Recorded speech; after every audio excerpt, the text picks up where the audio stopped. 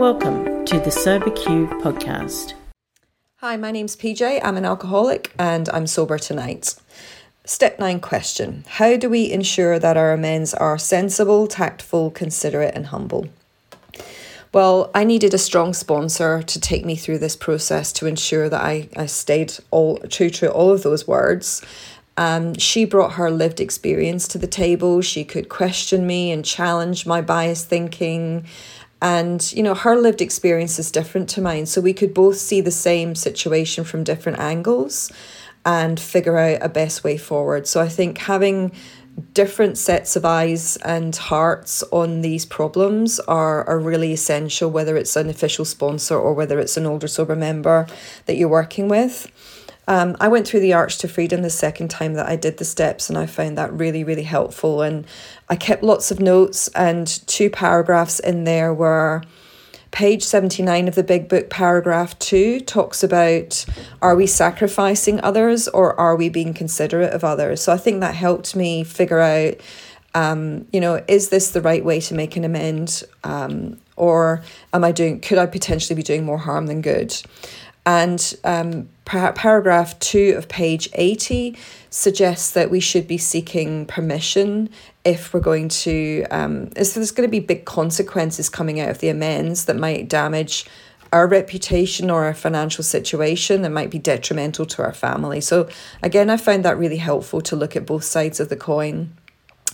And then finally, I got the 3x5 cardboard index card. My sponsor suggested that I do this.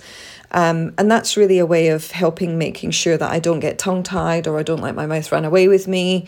I did not want to go into justification mode because I'd heard through the Arch to Freedom process that if I start justifying my bad behaviour that led to me needing to make the amends, that I was just making it about me and diminishing the experience of the person I was making the amend to.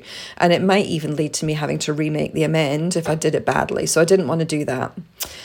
So at the bottom of my little card, I have got go without expectation or justification.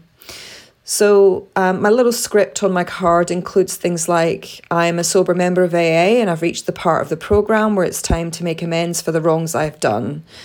Are you willing to hear my amend? So I'm putting the other person in the driving seat and humbling myself. And whatever happens, happens. It's not up to me from there on in. And I'm also asking how they would like to hear the amend if they are willing to hear it. So it's up to them, whatever's comfortable for them and not about me. I'm going to share the amend in the way that I remember it. And then I'm going to ask them, is there anything I've left out? And I really wished I'd picked up this point when the first time I went through the steps and the first time I made my amends, because only one of my amendees was willing to suggest to me that there was something that I'd missed out. That's the way our mind works. We remember things in certain ways and the person we're making the amends to remembers it in a completely different way. And he was brave enough to tell me. And that led to a really deep insight and great learning experience for me. So I've definitely put that into my steps this time around, and I would encourage others to think about doing that too.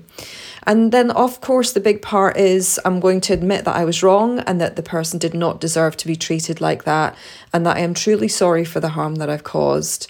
And then I'm going to ask them, is there anything I can do to right this wrong with you? I'm willing to go to any lengths at that point, and I was absolutely willing to do whatever it took to make the amend to the people that I did.